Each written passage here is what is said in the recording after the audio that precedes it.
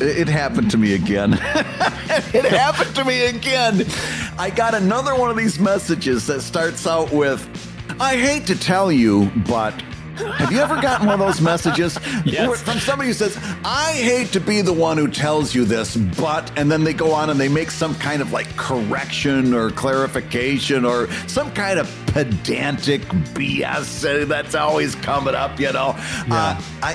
Could I just put something out into the world? Could I just step onto my soapbox just for a moment here? Oh, please in do. Comic Please Lab? do. Yes, please do. If I could, just, if you find yourself as a person, as a human being with a beating heart, if you find yourself writing out a message at your keyboard, I hate to be the one who tells you this, but the next key that you should hit is the delete key. All right? Because I got news for you. If you hate to be the one to tell me this, that's nothing compared to me hating to be the one who has to listen to it. I don't want, listen, I speaking on behalf of all of the people in the world who don't accept one spelling for every word, and I'm one of those people. I think that there should be multiple spellings for every word because I come up with all of them on the fly. I appreciate a very helpful correction on my spelling errors, or anything like a contingency, or what's that word when you make a story and you forget how the story went halfway through? I think you're living it in real time, I think is what it is. It starts with a C.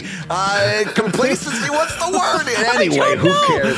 You're going to let me swing, aren't you? Brad, I hate to be the guy to tell you this, but you need to know that going in.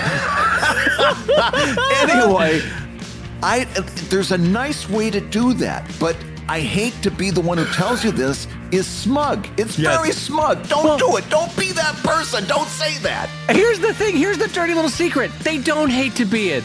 They love to be it. They're living for that moment of being pedantic. They are tripping over their own feet, running to the keyboard so that they can hate to be the one to tell you that. They're the first one to comment in the forums or to tweet back at you that, listen, Brad, I hate to be the one to tell you this, but you don't hate it one bit. You've been living for this. Oh, you happen to learn. All you live for. Yeah. You so learned 10 years ago that it was champing at the bit, not chomping at the bit, and you've been dying to tell me you don't hate this at all. You know. So that's my message for today. If you hate to tell me something, do us both a favor. Don't. So, Dave, I didn't mean to interrupt you, but I'm super excited. We've got a new sponsor to talk to our Comic Lab listeners about. That's right, Brad. It's DreamHost, who you've heard us talk about it many, many times on the podcast here, especially because Brad has had such amazing success with it over the years. DreamHost has been hosting Brad now for how many years, Brad, has been hosting you? Oh, you know what? I've actually tried to go back and find when I started with DreamHost. Well, let's just say so long as long I don't as even Brad's have the email anymore. Career has been shining, DreamHost has been hosting him.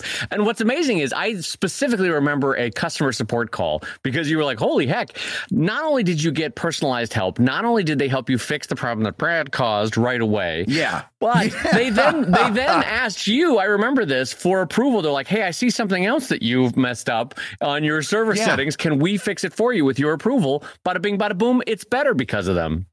Yeah, and it was super nice. They asked permission because they didn't go scrounging around in my files and changing things willy nilly. It's like, here's exactly what I'm going to do. Do I have your approval? I did. All of a sudden, my site's running better than it was before. Yes. So I got to tell you, you want to go to DreamHost.com/comiclab and check out the hosting packages they've got for you. They've got transparent pricing and a 100% uptime guarantee.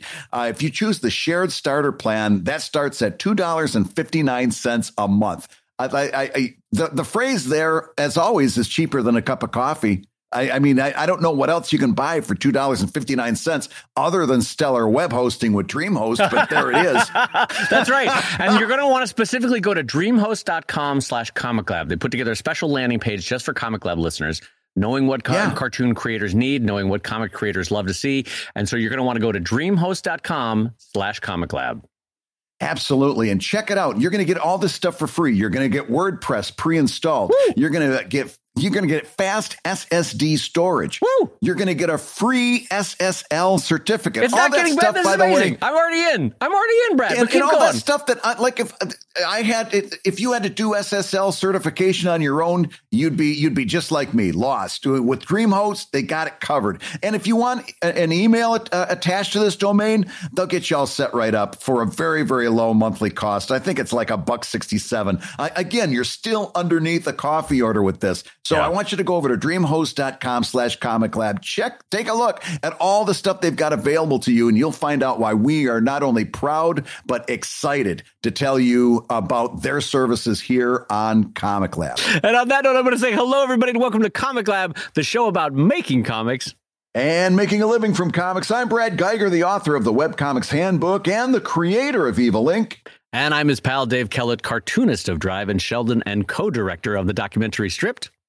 And this week's Hour of Comics Advice is made possible by your support at patreon.com/comiclab. So Dave, let's talk comics. Let's talk comics, my friend. We've got a whole big slate for today's show. But before we do any of that, I just want to remind you could be joining us live every week in the Patreon Live Gab group over at patreon.com/comiclab. And the show is streamed live every week with a concurrent chat running alongside. And we answer questions before the show, in the middle of the show, after the show. And if you happen to miss the live stream recording for Life, Love, or Learning, we got the show archived for you every week. And Bradley, what is the first topic we're jumping into this week, my friend? Well, the first topic we're jumping into is continuity. That's the word I was looking for. Continuity, not complacency. That was driving me crazy. Oh, my God. The fact that it was continuity and you had to break the continuity of the point to say, oh, my God. Because you know what's going to happen? Somebody was going to be a smart aleck. Somebody was going to write me an email saying, I hate to be the one to tell you this, but the word you're looking for was continuity. Continuity. So none of that. But listen, we've got a great question that came in from one of our Patreon backers, Martin, who says, I'd love to hear your thoughts on print on demand as an option for selling one's comic in print form. I haven't been able to find a podcast where the topic has been discussed more than in passing. My impression is that you guys are not big fans of it, and I'd love to hear more of the reasons behind it. And that comes in from Martin. So, Dave, print on demand. Let's just start here. Are you a fan of it? Do you see it having a place in your business plan? Where do you place print on demand in general? Well, I have to say, I will defer mainly in this conversation to my good friend Brad Geiger, who has done it more. I have not done it in my career, mainly because I sort of rolled the dice on my first book and paid up front for a 4-color offset printing of the book. It is a much bigger outlay up front. I was much more on the hook. I had a good job at the time when I did it. I was still working 9 to 5 at Mattel at an annual hourly rate. And so I had a good salary and I was like, you know what? I'm going to take a risk on myself. And so I paid for offset.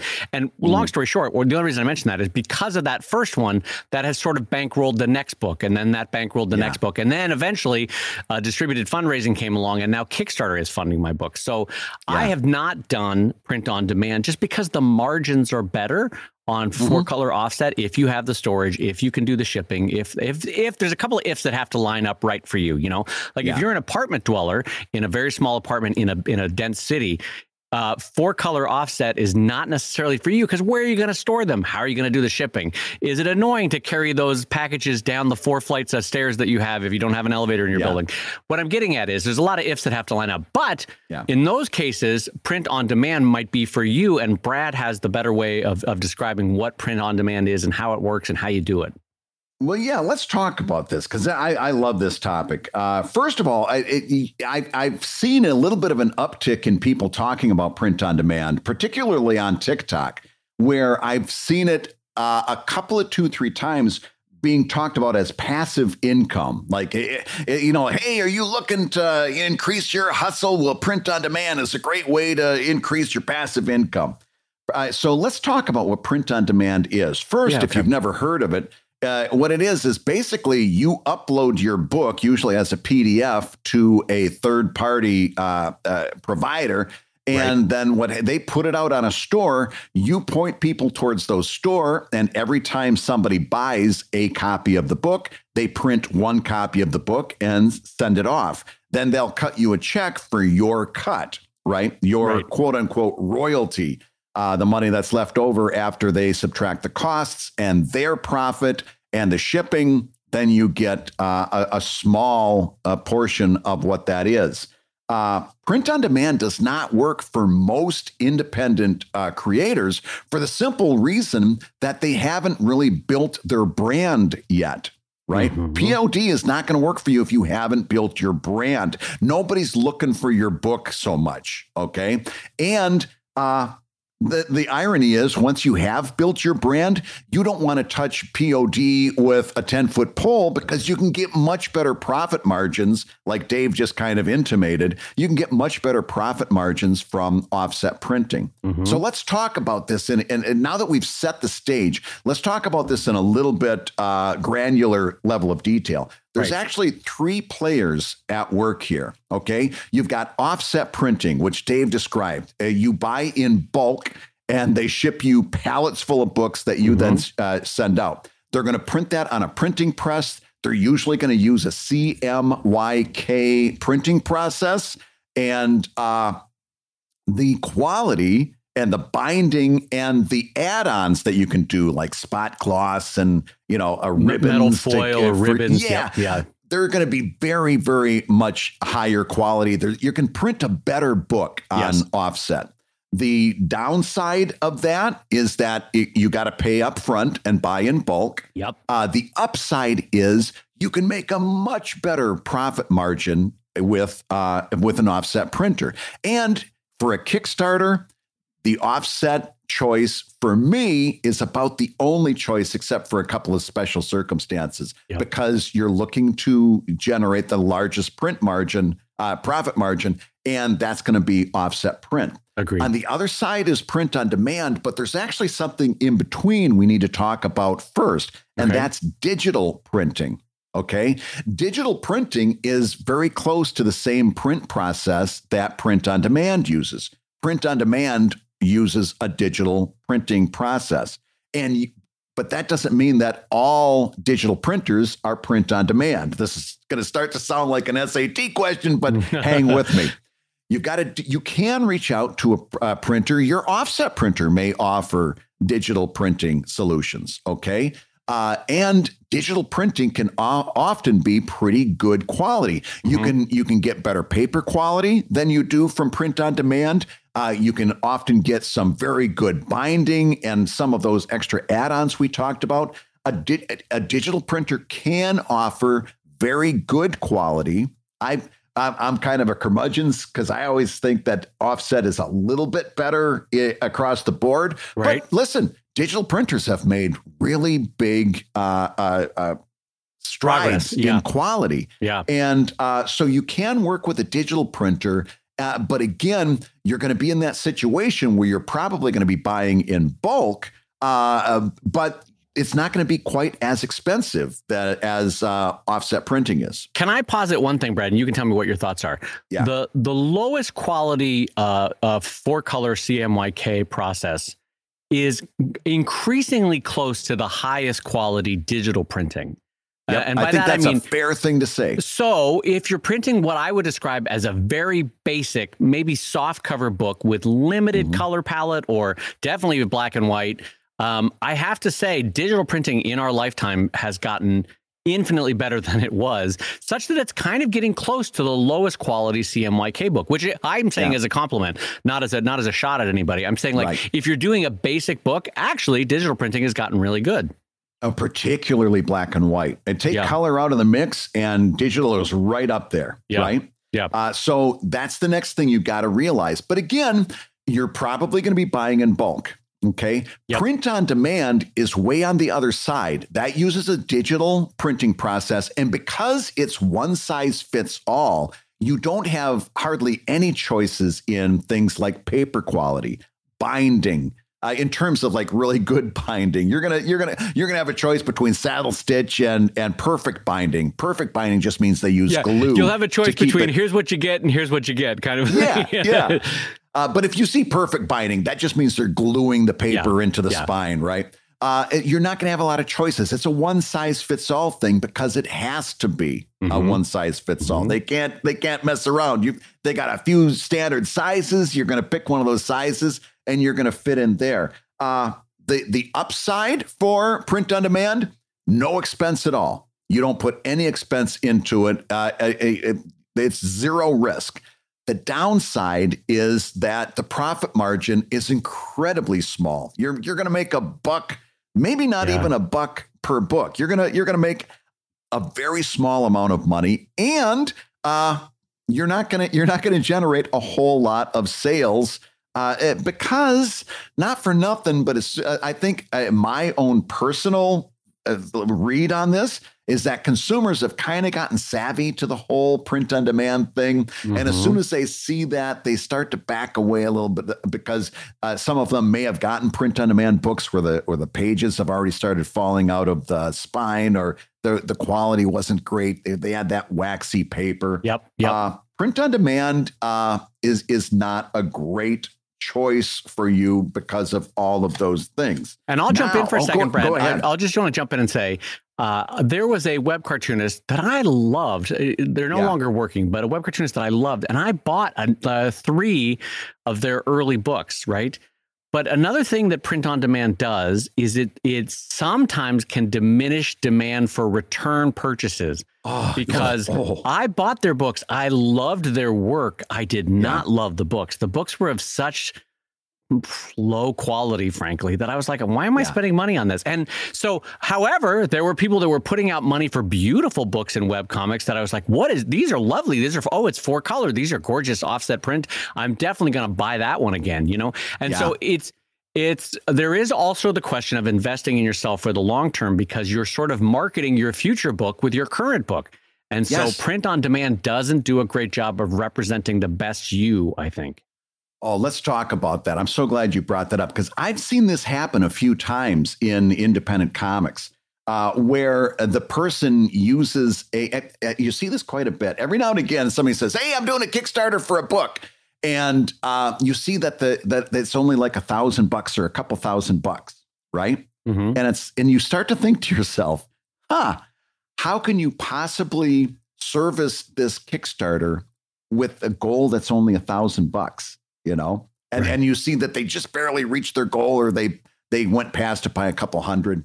And you come to find out in some of those cases, I can't speak to all of them, but the ones that I followed up with, they're using print on demand to service the Kickstarter. Oh, okay. Really? And I'm going to tell you right now, I think that's a terrible, terrible idea. And I'm going to tell you why.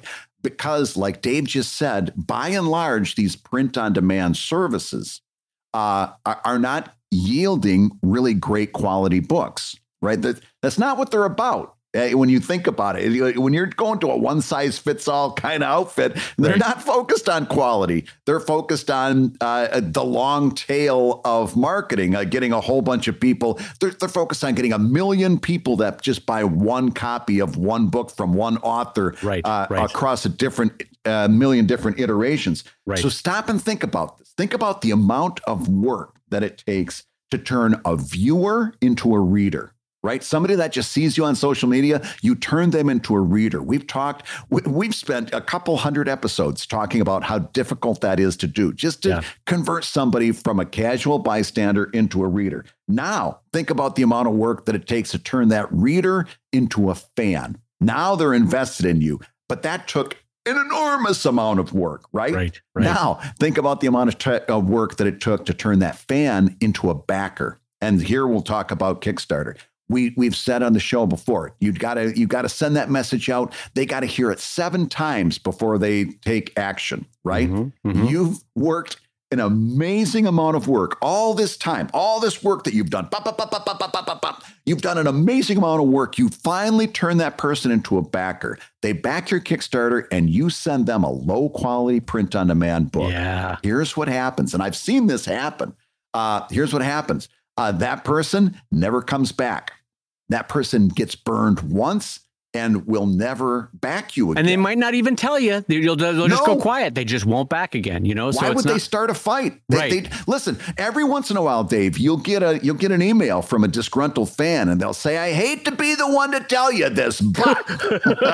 You caught me right as I was sipping my coffee. Damn it! But no, and again, we're making the distinction here between print on demand and a high quality digital printer where you're making the choices to get better quality paper and doing all of those things that make this a better product. We're not talking about digital printing. We're talking about people. And again, by the way, all that stuff also brings your cost up.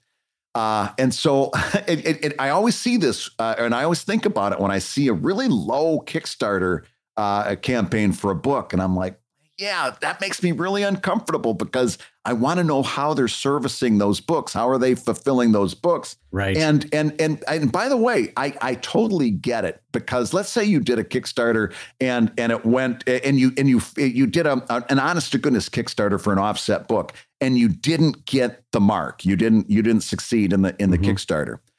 It's very, very understandable to do a Kickstarter for maybe a quarter of that amount and just do a print on demand. And now you've succeeded. You get your Kickstarter and you send the books out. But then the next time you do that Kickstarter, maybe half the people show up for the same thing.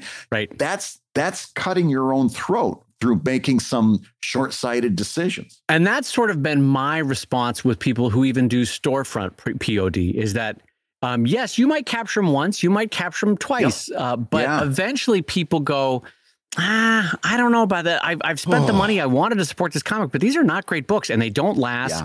They, because every POD books, unfortunately, like Brad said, because they're not bespoke and they're not being watched over by a print master, they're just being churned out on a machine, one of a million variables that gets churned out by Amazon printing or this or that. And so they just don't tend to hold up well. And so even if you're offering these as your standard fare in your store, the problem you will suffer over time is that they just don't hold up well to encourage people to come back for a second purchase or a third purchase. I go back to that phrase again. The book that someone is holding in their hand now is the marketing for your next book, which is why I spend so much time really trying to make my books look and feel. Feel is important. Feel good. So that the paper stock is there, the quality of the binding is there, the look and the crispness of the printing is there.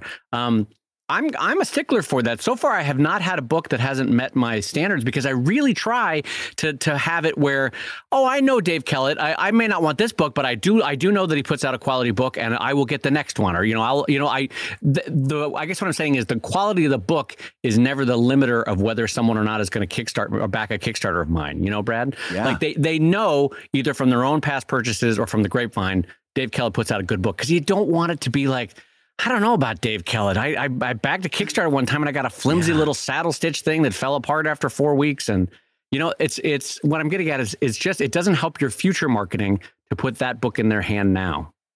Yeah. Yeah. And that quality could hurt you in the long term. So here's the question that I ask myself. And that is, would I ever suggest using print on demand? Would there be some cases where I'd want to use print on demand? There's a couple actually that I would actually use print on demand, and a couple that I actively do use print on demand. Sometimes there's something that you've got that for whatever reason you just really want to have, and I understand this. I just want to have the book. I want to have it. I want to have it in my hands. I want to have a physical copy of it, and it's more about me than anything else. Right. And so like I've got the complete Greystone Inn up on print on demand. It's all black and white, which is one mitigating factor. I don't think I would have done it if it was color. But it's 4.5 years of daily comics with no breaks. So it's like, I think 350, 400 pages, 8.5 by 11. It's a hardcover. It's huge. It's the size of a hardcover POD. Yeah. Yeah. Oh, wow. They do hardcover too. Okay. So it's a hardcover print, black and white. And I mainly more for myself than anything else. And I've sold 1 or 2 copies of it through the years. Not a lot. I could see something like that, which I would, and there's no demand for it. I would never be able to put a Kickstarter over for something like that. No, right. There's not enough people who want that. And it would also be cost prohibitive. It would be so expensive to print that offset. Yeah. That it's just there's no reason for it. So I put it up more for myself than anybody else, and I don't really promote it a whole lot. Every now and again, when somebody says, "Hey, where's the old Greystone Inn comic strip?" Because the site, I think, is long gone. What about that? I can always point them towards that and say, right. If you really, really want it, here it is. It's $50. Knock yourself out. Yeah. And every now and again, if I see somebody who's just starting out, just like first couple of years, and they need that little burst of positive reinforcement, and they're wondering whether a Kickstarter would take off.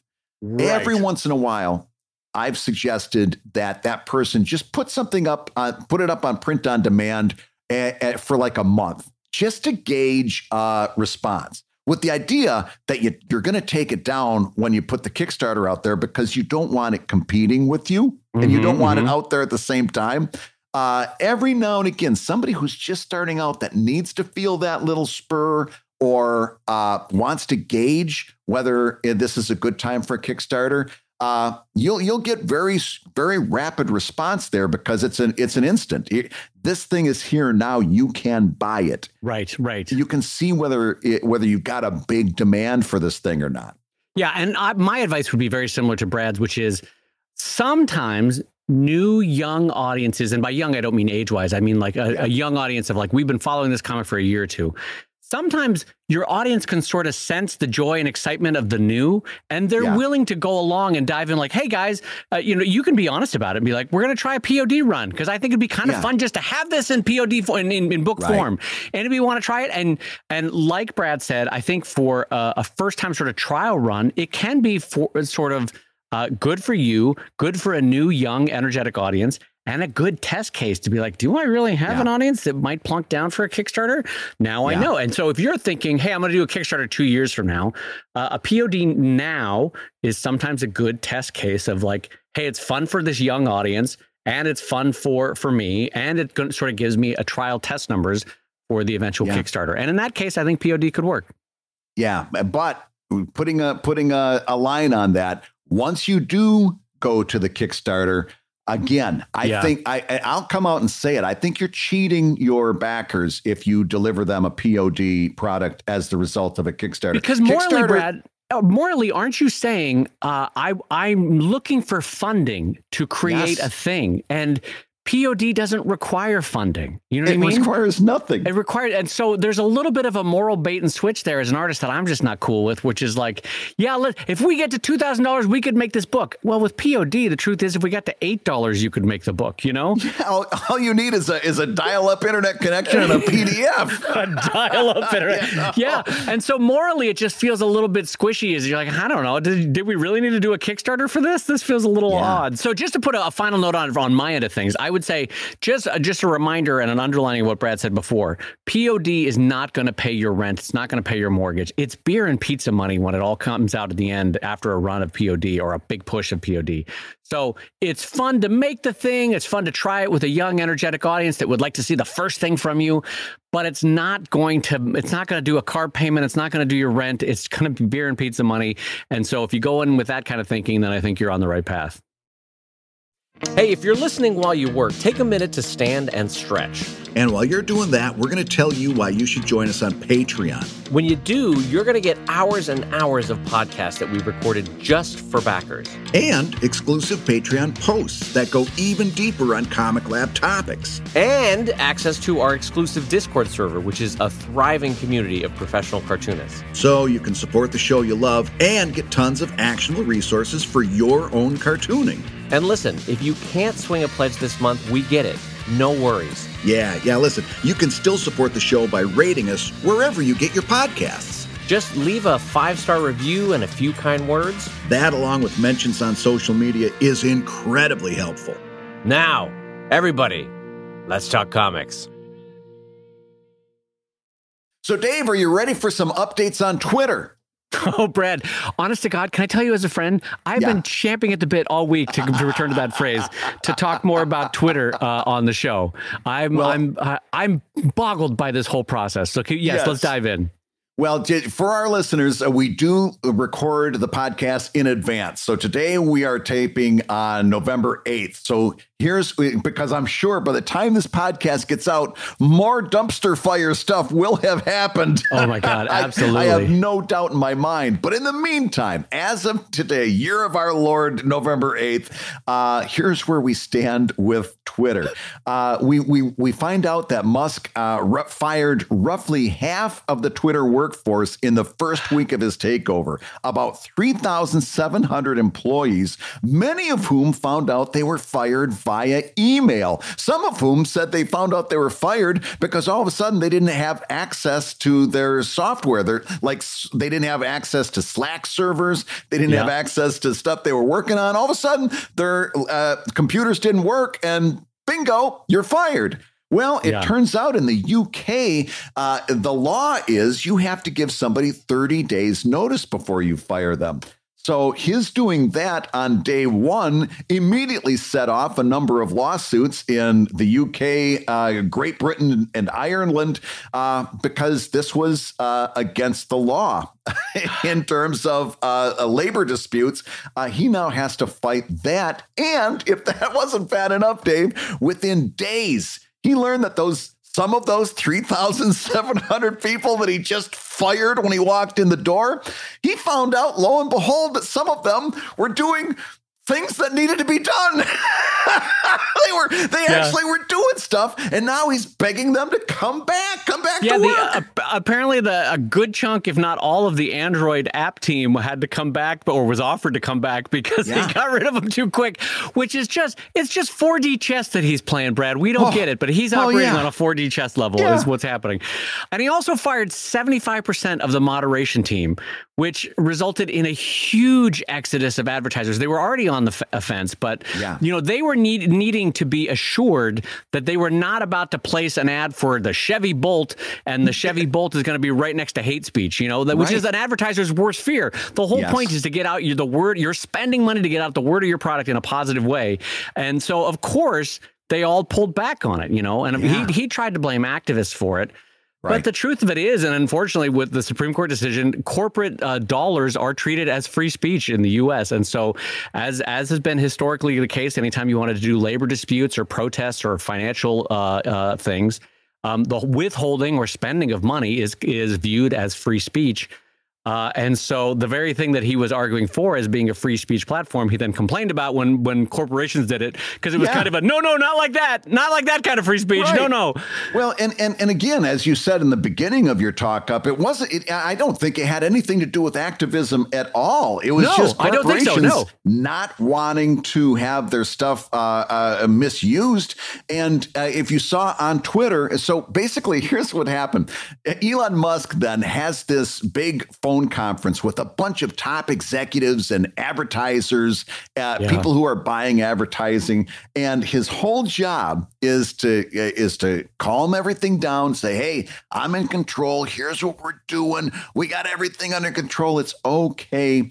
He later goes out afterwards and blames it on activists. And one of the senior execs that was on that phone call said, in a reply to Elon Musk's tweet, saying, this isn't how it happened at all. We told you that we were concerned about moderation and that you had fired 75% of your moderation team and just clarified him. Bing, bang, boom. Here's what we said. At which point, Elon Musk, the proponent of free speech, blocked him. just blocked the advertising exec.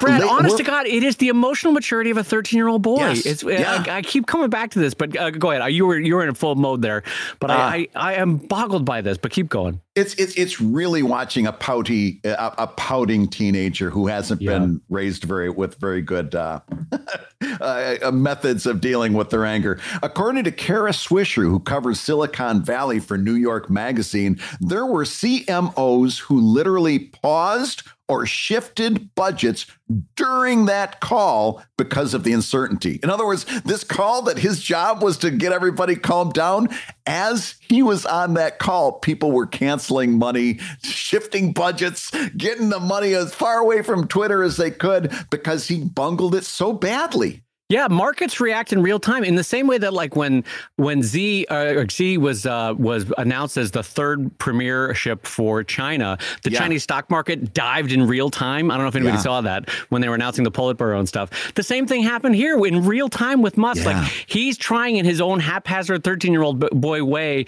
to assure them of the steadiness of his control. And they're like, good God, let's bail out. It's not a good sign when intelligent marketers and advertisers bail in real time from you. As they're purchasing. So also, Brad, one thing we didn't talk about, but much like TV upfronts, for those of you that are familiar with the phrase upfronts, you know, a TV network once a year will go out and say, hey, we're renewing, Grey's Anatomy for season 48. And wouldn't you like to buy advertising on that? And then they sell the advertising on that big weekend in New York. It's called the upfronts. Well, on online world has a very similar thing. And Twitter normally books about a third of their advertising for the year in this period, right? Yeah. Apparently, Twitter during this period, because Musk was in the process of taking over Twitter, sold next to nothing. So they're going into their year with their surefire bedrock of advertising not in place, and the advertisers are not currently buying. And it's losing, what is it, $4 million a day, Brad, as a platform, according to Musk. And it has $1 billion in interest payments. Yeah. Oh, my God. I mean, it's just a clusterfuck of a dumpster fire right now. And it really is failing in real time in front of our eyes. We're watching it collapse in real time. And the hits just keep on coming. After declaring that comedy was legal again, which I think was one of Elon Musk's tweets, and championing free speech, some people started to mock him on Twitter, including web cartoonist Jeff Jocks. What happened?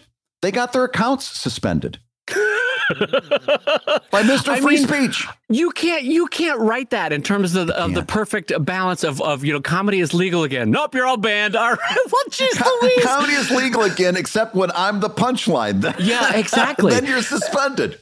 And listen, hate speech has also surged. I'm sure a lot of that has been state actors trying to see how much they could juice it. I mean, Russia is not our pal in this. Their bot farms have started to kick back up again. But the Washington Post reported that there was a 500% surge in the use of the N-word just in the days after. Oh my God! I mean, I see it. You could see it happening. It's just it breaks your heart though to see that as imperfect as Twitter was, they were somewhat trying to keep. It was at least. I have to at least give them credit. They were trying their best to in their own limited ways. And now it is just a free for all of dismoderation for a system, you know. And so now let's get down to the meat and potatoes. What this means is Twitter had two really main ways of bringing revenue in. Three, if you count data mining. but the first way was advertising. They got blitzed on advertising. Right. The second way is monetization of the platform itself. That's where we start talking about that $8 verification fee. He wants to charge $8 a month for a verified account. And he's also made it very clear that if you don't have that verified account, your stuff is not going to fight past the algorithm. In other words, if you do post without paying, you're not going to be seen. The algorithm is going to favor other people's posts. Brad, how do you like a 1960s Chicago mob style? Hey, it would sure be a shame if your feed. Oh, would be a terrible shame if nobody could see your pretty tweets. Oh boy. Yeah. Tell you what, $8 to make this trouble. I'll go away for you if you give me them $8. We're being shaken down for placement in the algorithm. But keep going. It's amazing. It's a shakedown. It's plain and simple. But here's the deal. Here's what you need to be prepared for. That's what they have to do now. They're losing $4 million a day, and a few days have gone by since he made that admission. So it may be getting higher for all we know, but They're losing money. They're bleeding money, and they're not going to be able to keep the lights on for much longer. Their only choice at this point is to monetize every experience on Twitter. So you got they're going to want you to pay for tweets. They're going to want you to pay for everything that happens. In fact, I read a piece online just this morning before starting up the microphone that said that one of the plans is to put all of Twitter behind a paywall. If you want to use Twitter, you're going to have to go through a paywall to use it. You're going to have to buy your account. Which means that, of course, the other report I saw and this was MIT, estimated that in the first week, Twitter lost over 1 million users. Well, we already know, and let's jump into this to our personal aspect of being those million users, is that Brad, in a way that I thought was very admirable, took Twitter off his phone. And now it's only a unilateral or unidirectional social media for him, much like Instagram or Facebook, which I was... Honestly, when we first talked about that last week, I was taken aback at the speed and the strength of your decision, but also because I realized how strong my own social media addiction was. I mean, you probably heard it, friends, as me trying to struggle through it in real time of like, I know I need to take this off my phone, but it's hard, you know? And so anyway, I wanted to say thank you for that as a friend, genuine thanks, because you modeled for me what I needed to do, and I did it this week. I am going to keep posting on Twitter via the desktop, but I've taken both TweetDeck and Twitter off of my phone.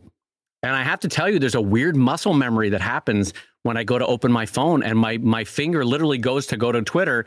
And it's going to take me a week or two to shake that. But I already am realizing like, oh, hell, I'm going to have more time to create now. Yes. And that's not necessarily a bad thing. But another thing that I've done, in case this might help anyone else, on my desktop version of Twitter, I haven't unfollowed anyone, but what I did is I went through my entire list and I muted everybody that I follow because I want to psychologically make it uninteresting for me to go to Twitter.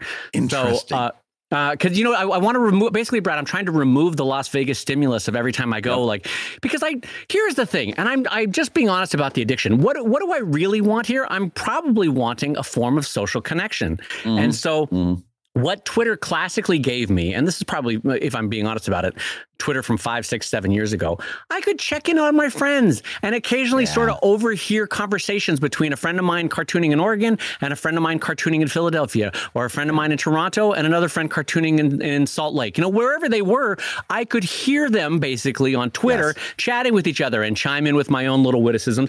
That was fun for a guy that's in his own studio 360 days of the year by himself. It was fun. And I will miss that social human interaction, right? But I'm just being honest that Brad and I were already talking about how it was becoming less and less useful as a professional outlet. And so anyway, long story short, I just want to thank you, Brad, seriously, publicly, because you modeled good behavior on that. And I'm following it so far, and I think I'm going to be better for it. So thank you. I appreciate you. Well, I appreciate that. I'm glad to hear it. And muting your followers, I think, was a really interesting. I might have to look into that, because I like the thought behind that, where you're literally trying to wean yourself off it and say, I need to make this less interesting. Well, yeah, and I don't know if that was a misspeak, but I didn't mute my followers per se. I just muted the follows. That I like. If I'm following Brad Geiger, I muted you. You know, I don't. By the way, I don't know that I muted you in case you wanted to talk to me. No, you know what? I didn't mute you or Comic Lab or anybody that I work with in case they were some project that we're working on together that I would need to retweet. Anyway, long story short, you guys get where I'm going with that. I'm trying to make Twitter psychologically uninteresting to me so that I don't feel the necessity to go back. Here's one thing we should probably take a pause and talk about, because ever since we had the show that went out when we first talked about this, I've seen a few people maybe grapple with this. Here's what we're not saying, because we have and always will be pragmatists. We are not saying that we've stopped posting, nor do we really endorse that at this point for anybody. We're pragmatists. There's still people there. That means we're still doing stuff there. But this is a change from active social media to unilateral social media. In other words, I'm putting a lot of outgoing messages out, but but I'm not necessarily participating in messages coming back to me. And I've gotten down to where like I'm checking just a couple times a week to see if there's any reader responses or comments that I need to respond to, because that is important to respond when somebody talks to you. But again, I've long since given up on this idea of a quick response means algorithm gold, because I've seen for years that was a lie. So I don't care whether I respond to them right away. I do want to respond to them. We've just talked about a shift between active social media, where you're actually social, to unilateral social media. Yeah, because let's sort of reframe this in a metaphor of a party, right? Yeah. I, Dave Kellett, I'm a fun, outgoing guy, and I'm at a party, and there's 10 of my friends, and they're fun, outgoing people, and they're at a party. Yeah. But there's one asshole in the corner, and he now has bought out all the beer, and he's bought out all the punch and the snacks, and he's slowly increasing the discomfort level of the party overall. He's getting louder and louder and louder. And so what we're trying to do is, I'm still trying to honor the 10 friends that are with me that are nice, in this case, my followers. Yeah. And I'm trying to give them the comics that they want and that they like. But I'm kind of making a decision that pretty soon here, I'm probably going to have to leave this party, because this asshole is getting louder and louder and louder. And it's making it's like a lobster in a slow boiling pot. Sooner or later, I'm going to have to jump out of this pot. But for the time being, I'm being pragmatic about it and honoring the kindness and the friendship that I've tried to offer to my friendship or to my followers on social media. And so, like Brad said, I'm still being pragmatic in sharing that with them, even though I'm pulling back on a personal level for my own interactions. Yeah. And we're going to start talking about, where do we go next? And actually, we've got some thoughts on that as well. But one thing I want to just take a quick pause, because I saw in the Discord server somebody saying, well, I don't know where to self-promote next. I don't know whether this place is a good place to self-promote. I just want to take a quick, before we go into the next section here. For those of you who are who have that same question, remember, social media is not about self-promotion. And if you're trying to go at it as a self-promotion thing, you're probably making a couple of missteps. It's really much more about sharing your work, building community. And then when you have an ask, like a Patreon or a Kickstarter, you've got that community to ask. But if you're approaching social media as a place to self-promote, you need to adjust your vision a little bit, because you're probably putting out an awful lot of messaging that people aren't really interested in listening to yet. Yeah, I think it's just a matter of terminology, in that it is self-promotion in the sense of like this. You're moving someone up the ladder of a casual viewer who may have noticed you for the first time. Oh, who's this Brad Geiger? He's intriguing. To then they become a casual reader. Like they'll slow down if they see you in the feed. Oh, I've seen this guy's work before. I like him. I'm going to keep reading. To then becoming a reader, to then becoming a fan, to then becoming a backer of some way, shape, or form, right? They're sort of moving up the ladder. So in a sense, is that self-promotion? Yes, but it's also building a relationship is another way to look at it, Yeah. And so with your social media, you're trying to move them up the ladder, and also in some respects, you're going to increasingly try to move them over to your website or move them over to your mailing list, and in so doing, get them to eventually become a backer. But yes, so I'm with Brad on this, and also I let's talk about this for a minute. Yeah, I think there is no clear winner in the post-Twitter world in terms of where we would recommend or where the world recommends people go. Because Twitter has 300 million, 350 million users, something like that. I don't remember what it is. But so Mastodon is making a lot of noise of, we've gained 50, 60, 100,000, 600,000 people, whatever it is. It is so far, that's a drop in the bucket, right? Now, does that mean that Mastodon may win out? Yes, it may win out. I like some people think that Mastodon is a little bit not ready for prime time, in that they make the hoops to jump through just hard enough that the average person, think about the person in your life that's not quite tech savvy. It was tricky to get them onto Twitter.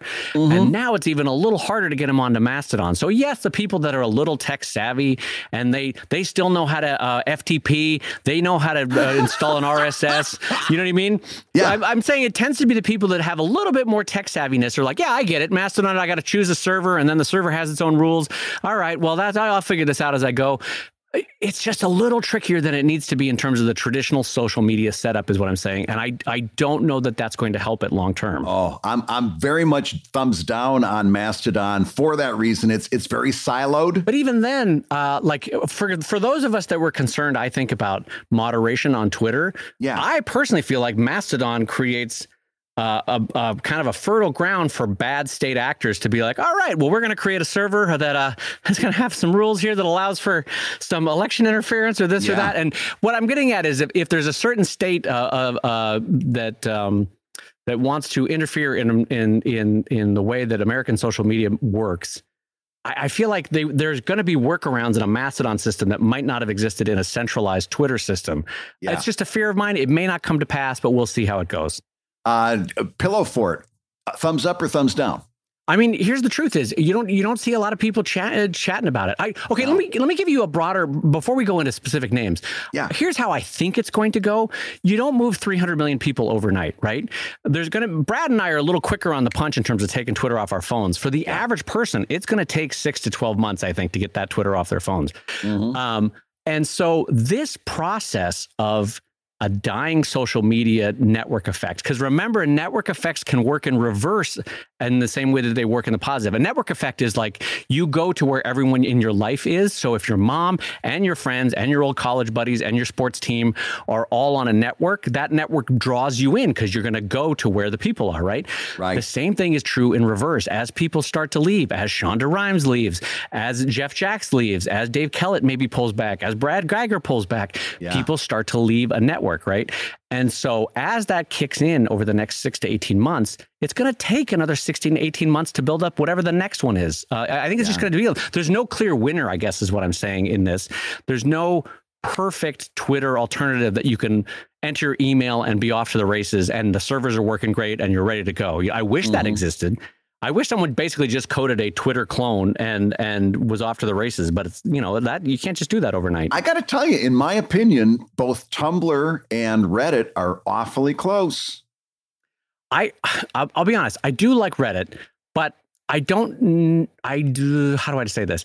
I don't know that it's the perfect Twitter alternative yet because the socialness of it, that thing that I described earlier of being able to overhear conversations with my friends and chime in when Brad is talking to Scott Kurtz, say, or Chris Straub is talking to David Malky or something. I don't necessarily see that, you know what I mean, on Reddit. That's not what Reddit's designed to do. Mm-hmm. Reddit's really good at saying, here is a bit of information. Let's all conglomerate on that and talk about that bit of information, right? No, I agree with you 100%. It's very different. Although I will argue that they're close, but you're right. They're not the exact thing. Right now, a lot of people in my purview, a lot of people that I'm talking to are watching where the creators are going. Right. Yeah. My wife is like, hey, because she likes romance authors. Right. So she's like, you better get on Mastodon because all the romance authors are going to Mastodon. And I hear somebody else tell me I should be going on Twitter because all these other people are on Tumblr because all these other people are going on Tumblr. And that is half of the equation, watching to where the creators are going. But I'm going to argue that the other half, it's kind of like a chicken and the egg type of thing. Yeah, the other half are, where are the users going to go? Because here's what's going to happen. The users are going to go to where their favorite creators are, but the creators are going to go to where the most users are. And so what I think is going to happen is we're going to have a couple of it's going to be like a teeter-totter. For a little bit, it's going to look like one. For a little bit, it's going to be like the other. And everything's going to kind of slowly even out. Hell, we might see the resurgence of MySpace before long. But at some point, as users chase creators and creators chase users, we're going to find one kind of really has stepped in without us even knowing, filling the void. And I think that's going to take months. Don't you, Dave? Oh, that's why I'm saying it's going to take 6 to 18 months, maybe double that in terms of how this will shake out, because as Brad said, it's haltering half steps. Like everyone kind of goes, do we do Mastodon? Oh, I don't know. It's got problems. Do we do Pillow Fort? I don't know. There's no one here. Or, it's got problems. Do we do Tumblr again? Oh, I can't do my NSFW there. And so there's a lot of haltering half steps, like Brad said, of some users go here. Some creators go over here. Oh, wait, no, the users are over there. So now the creators go over there. Oh, wait, now they're changing their terms of service. Now we all go over here. And it's going to be a little, one of the reasons why Facebook took off like a rocket is because it was perfectly suited and perfectly timed when MySpace made a number of key and crippling bad decisions. And people don't talk about that very often. But kind of similarly, MySpace shot itself in the foot in a couple different ways. And Facebook just happened to be perfectly positioned. I don't think there's anybody that's perfectly positioned right now. Now, with a quick injection of VC money, maybe the German-based Mastodon could up their servers and buy a bunch more space and make it an easier sign-up process so that you're automatically assigned to servers rather than having to try to find a server that can do you. And does the server have enough space? No, it doesn't. And what are the terms of service of this specific server? I don't know. Who can say? Like, I understand and I appreciate what they're trying to do with the federated server system. I just default to the average person doesn't want to deal with that nonsense, you know? Like if you ask me, Brad, would you like to go buy socks at Costco, or would you also like to figure out how Costco does the logistics to get you the socks? I don't give a shit about the logistics. You know what I mean? I just want my socks. Yeah. And I think the average person with their social media, they don't want to read a whole diatribe of like, okay, now you got to pick a server. Okay, now you got to see if you like the terms of service for this server. Do you agree with all the rules of the server? Does the server have enough space to fit you? Like I think it's a little too complicated by half. On what it offers a new user that wants to try to get to a Twitter-like clone, you know? Yeah. And it's interesting you mentioned Facebook, because through all of this, I've been absolutely tickled by the fact that as Twitter implodes and we're all talking about, hey, are we going to go to Mastodon? Are we going to go to Pillow Fort? Are we going to go to Reddit, Tumblr? Nobody is suggesting Facebook, even as a joke. Even as a like, oh, you know, we could go to Facebook. Even as a joke, nobody's suggesting Facebook. Oh, my God. Yes, you're right. No one is suggesting Facebook. Yeah. Boy, and sometimes do you think the that absence is? Of a thing makes you you don't realize. You're right. Yeah. No one has suggested, hey, let's all en masse go to Facebook. Not at all. Holy hell, that's not good for them. Oh boy! Here's what I think is happening, and maybe it's you know, because once bitten, twice shy. I mean, you know, you're like, I got screwed once on there. I'm not going back. That's just it. We all of us creators, like the average user, doesn't realize how bad they're being screwed by Facebook. Again, because of your socks analogy. But the creators know that that's a loser deal, that we've been getting screwed already for years and years by Facebook. So if the users start to say, hey, maybe I'll go to Facebook, we're like, yeah, you could do that. Or there's other things. We're not even really joining that conversation if it does come up. And it doesn't seem to be coming up in my crowd at all. No, not at all. We're not even engaging that from the creator side, because we know that we're already getting screwed. We're just going to get screwed more. So can I, from 30,000 feet, can I talk about one thing that's been bothering me, which is, and I'm not the first by any means to say this, but what sucks is when Facebook first got started, and make no mistake, Zuckerberg was imperfect from the beginning in terms of being kind of a terrible human being, but there were a lot of aspects of Facebook that worked really well at the beginning, if we're being honest about it. Yeah. There was a lot of aspects of Twitter that worked really well. It was fun. If you're honest about it, Facebook was fun when it first got started, right? Yes, it MySpace was fun when it first got started. Patreon was fun when it first got started. Kickstarter. My problem with all of these is that eventually they have to pay the piper of either the angel investors or the VC money or whatever money got in there, where they want their return to grow and grow and grow. And what was a simple, fun, easy platform gets complicated, gets algorithmically changed. Your once chronological timeline is algorithmically driven. The ads get more intrusive and weird, and they all kind of self-break. I don't have a better word for it. They break what was beautiful about them in order to chase more dollars, and in so doing, hasten their death. Do you know what I mean? Yeah. I mean, I think if Facebook still was what it was in those first iterations, it would still be a thriving place for artists. But they had to shoot themselves in the foot to try to chase the immediate dollar, and so they killed themselves long term. Like, what? I don't have an answer for that. I'm just expressing my frustration that all of them seem to have died by the same pattern. Yeah. And a lot of that had to do when they offered the IPO and they started offering shares, because once you start becoming a company that's traded by shares, the shareholders don't care about the company.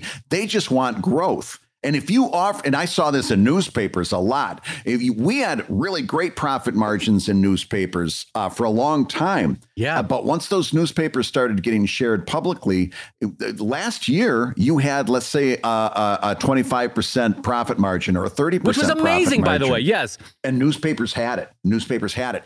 But the shareholders would say, great, 30 is great. Next year, it's 32. Right. And then they'd start firing people and laying people off and making the paper smaller. And they just get to 32. And the shareholders would say, great, next year it's 35. And at some point, the whole thing collapses because the shareholders just want more. And at some point, there's no more. There's no more. You can't do it anymore. And that's what's leading a lot of these to go right down the pipes. And maybe, listen, I'm a huge fan of capitalism, but Lord knows it has its problems in terms of this kind of stuff. But maybe this is the kind of thing that could save Mastodon as a future platform in that it is federated. And so the data is shared, but it's not centralized, unified, and VC money or IPO injected to super growth. And so, to those people that are arguing for Mastodon, I see you, I guess is what I'm saying. I see why you think that Mastodon might be the one to go with. Yeah. I think the jury's still out because it's only a small percentage of the Twitter followers have jumped over to Mastodon.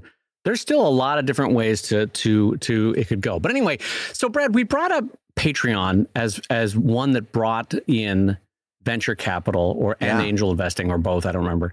But so my concern is we've seen this pattern happen again and again with MySpace, with Tumblr, now with Twitter, where the demand for ever increasing profits or profits of any, at the death of anything else, eventually kind of kills the golden goose, or at least if not a golden goose, a goose that laid bronze eggs. So, it doesn't have to be like they could have lasted for decades and be laying bronze eggs, but no, you had to change it to be golden egg, and now you killed the goose. Anyway, we both know, and we've talked on this show, that the sort of Damocles sword over Patreon is the money that got invested. Yeah. At the time, by the way, it was a very large sum of money on Patreon for what the value was. Someday that piper is going to be come calling, and the debt is going to come due. And I don't know what's going to happen to Patreon when they suddenly say, oh, shit, we need to make a ton more money and squeeze more blood from this stone that is Patreon. Yeah, and I think you're going to see it. I mean, listen, I stand second to no one in being a cheerleader for Patreon. And I've said that many times on this show, and it's true. It's true. I think they are one of the best things to happen to independent cartoonists and independent creators ever. Them and Kickstarter were game changers for us. Brilliant inventions. Yeah. Yes. I think we're going to start to see. It's been very interesting to see. Just in the last couple of weeks, Patreon has announced a new feature. They announced new features at the beginning of the year. If you remember, we went into 2021 and they said we've got a bunch of new features, and we kind of waited. And then middle of the summer, they unleashed the new features. And I love them. I love them. But the new features pretty much meant that my button that used to be on the left is now on the right. And the thing that I used to know where it was, now I can't find. And the redesign was everything that wonky. Used to be so easy. And they changed the font, maybe, they changed the icon, and a lot of surface level stuff. But in terms of, for me, a cartoonist working in images, not a lot of feature changes that I saw that was a big thing. I think the biggest thing, if I'm being fair, was the autosave, which I guess is nice, I suppose. But the features from my personal one-person perspective were kind of let down. Yeah. Then and we're in November, they announced that they're going to have video hosting. Now, for people working in video, this is huge. This is a big deal. Biggie. Yeah. Because instead of before, you'd have to host a video on YouTube or Vimeo and then post a link on Patreon. Well, now instead of all of that, you can just host the video on Patreon. Now, this is where it got interesting. And unless there's more that I don't understand, which if there is, we'll talk about it more in subsequent episodes. But when they made that announcement, what I saw on that announcement was that this was going to be available to pro and premium members. Yes. Now, if you're not quite so familiar, Patreon has 4 membership levels: Light, Pro, Premium, and Founders. Founders were people like Dave and I who jumped onto Patreon way at the beginning.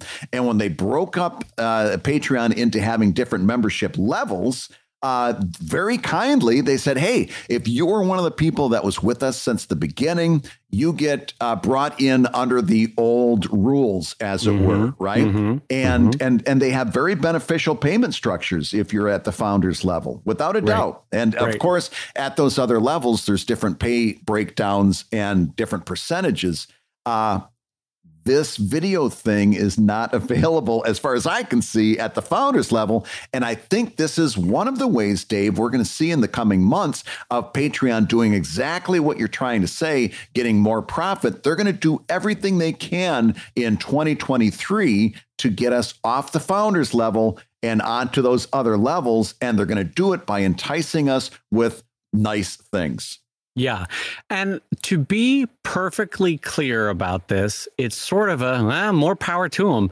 Like with a system like this, you can, and that's part of it, is to entice me when I go to buy a car to say, and would you like air conditioning? Oh, okay. Well, that's another 500. Oh, and would you like floor mats? That's another 100. So what I'm getting at, you entice people in at a certain price and then work them up the ladder. It's kind of what we do with Patreon itself, Brad. Yes. We always say, get people in at the $2 level and then entice them up to the $5 and then entice them up to the $10, because it's a natural psychological thing to do in sales, is to sort of move them up the ladder.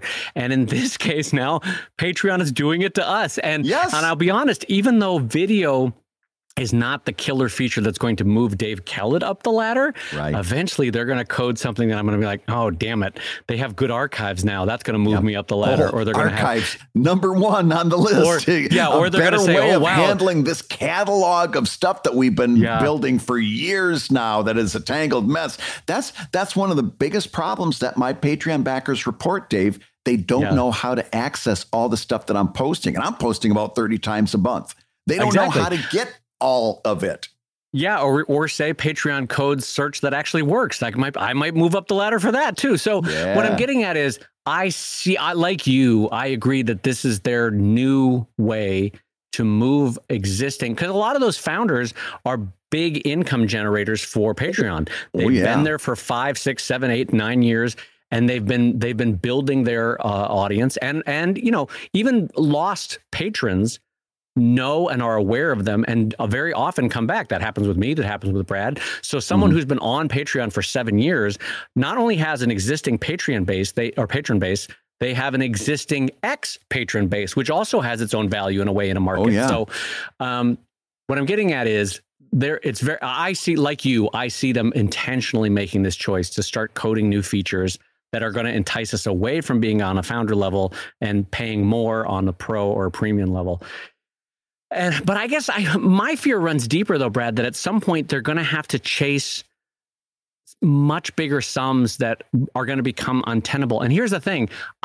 This is kind of an unanswered fear, and that I don't have an answer for everyone of what to do if and when Patreon starts to screw the pooch in the way that Twitter did or Tumblr did. I don't know what we'll do then.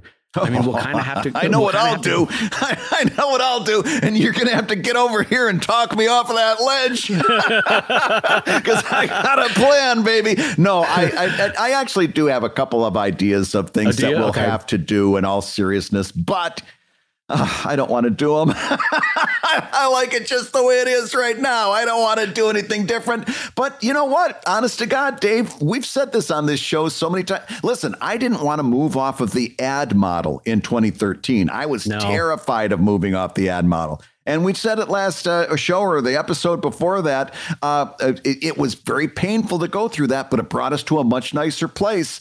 All we can do is keep our wits about us, stay calm, don't make any panic decisions, and try to get to a nicer place again. Don't you think? I think you're right. I mean, again and again, I want to say this as a friend, too, because I feel like this on the last show, you were just on fire with good advice. And thank you. And no, I say this sincerely, is that I really appreciate your pragmatism and your steady, because I've seen you when you freaked out. It's not like you're not a human being. You do have freak out moments, but you've been very steady for me in this moment of being like, it's going to be okay. We're going to work this through, Dave. You're going to be fine.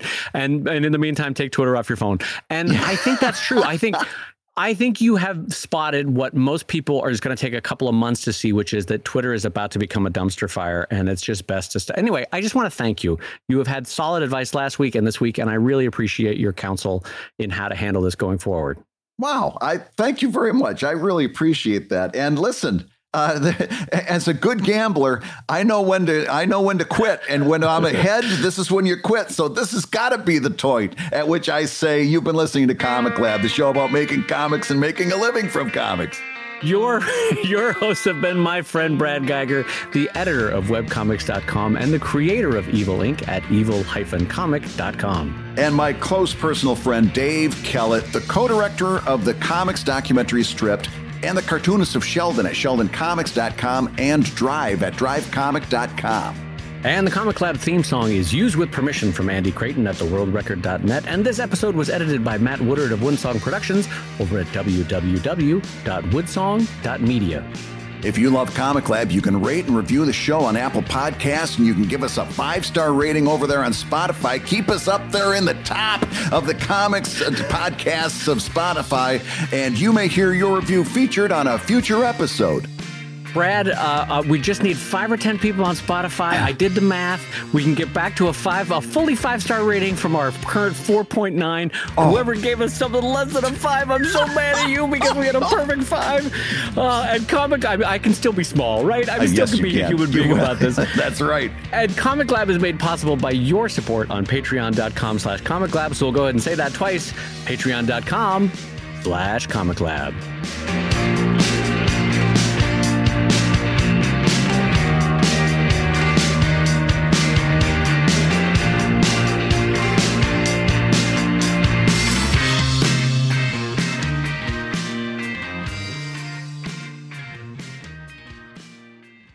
Oh, Brad, I saw you posted your new Evil Inc. comic. It looks great, my friend.